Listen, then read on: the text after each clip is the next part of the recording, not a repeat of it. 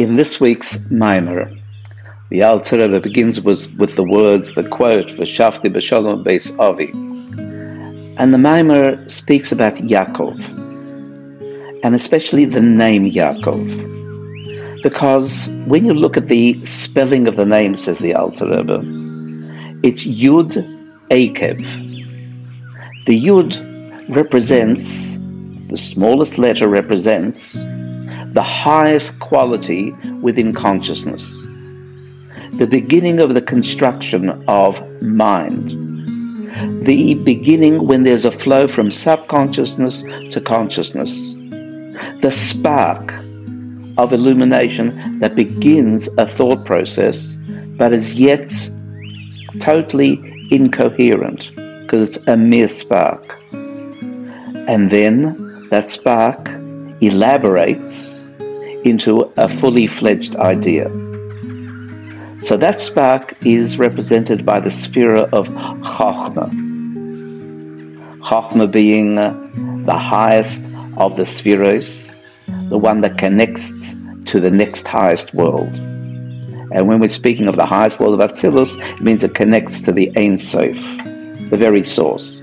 On the other hand, the rest of Yaakov's name, Eikev, heel, the bottom of the foot.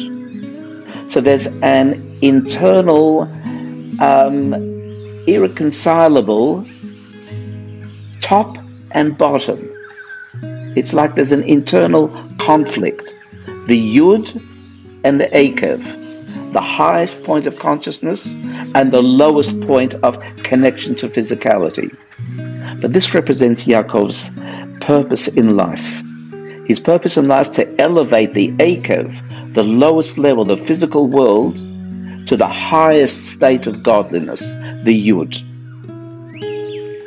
And then the Alter Rebbe quotes from Bereshis, and he says, there's a verse that says, "V'nahar yotzei me'Eden," a river left the area known as Eden, and lahashkes es Hagan, and the purpose was to water the Garden of Eden, which is a product of Eden. And from there, after watering the garden, Misham Yapare, there it separates. We understand that in much deeper perception of what's internal within the words, that we have the Gan, the Eden within us, the highest level. And that's beyond the consciousness level. And then there is a need to be able to draw from that to water the garden, to maintain our sense of mindful appreciation of life and our purpose in life, why we were created. And it separates into various places, into various rivers, so to speak, rivulets.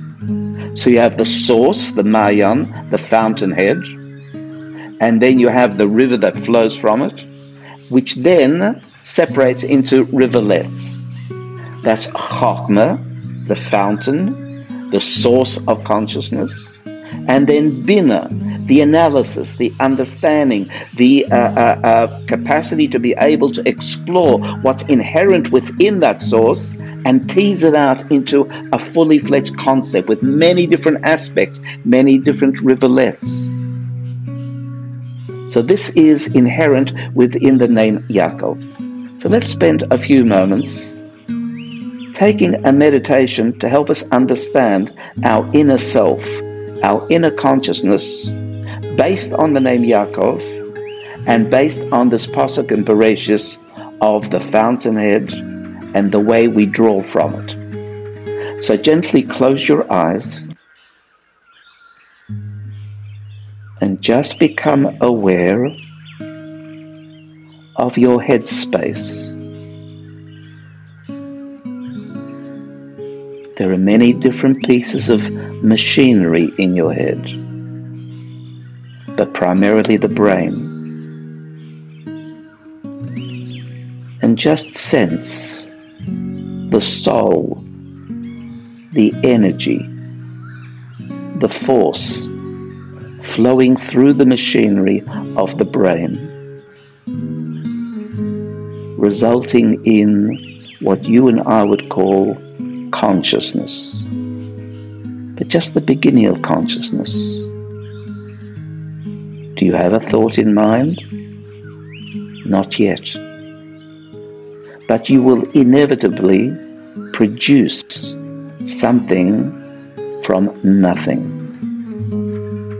from subconsciousness into consciousness, from the highest realm to here, the lowest realm,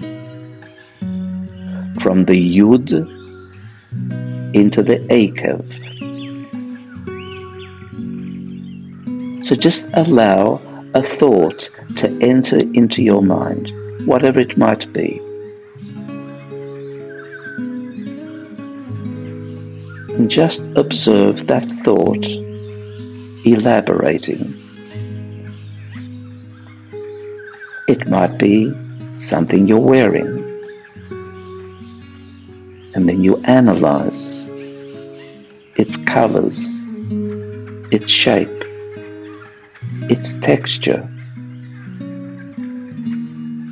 You have drawn from the fountainhead, Chokhmah, and allowed the analytical process of Bina to take over. You have drawn from Eden, the fountainhead. It waters Gan Eden, the Garden of Eden, producing different features of analysis.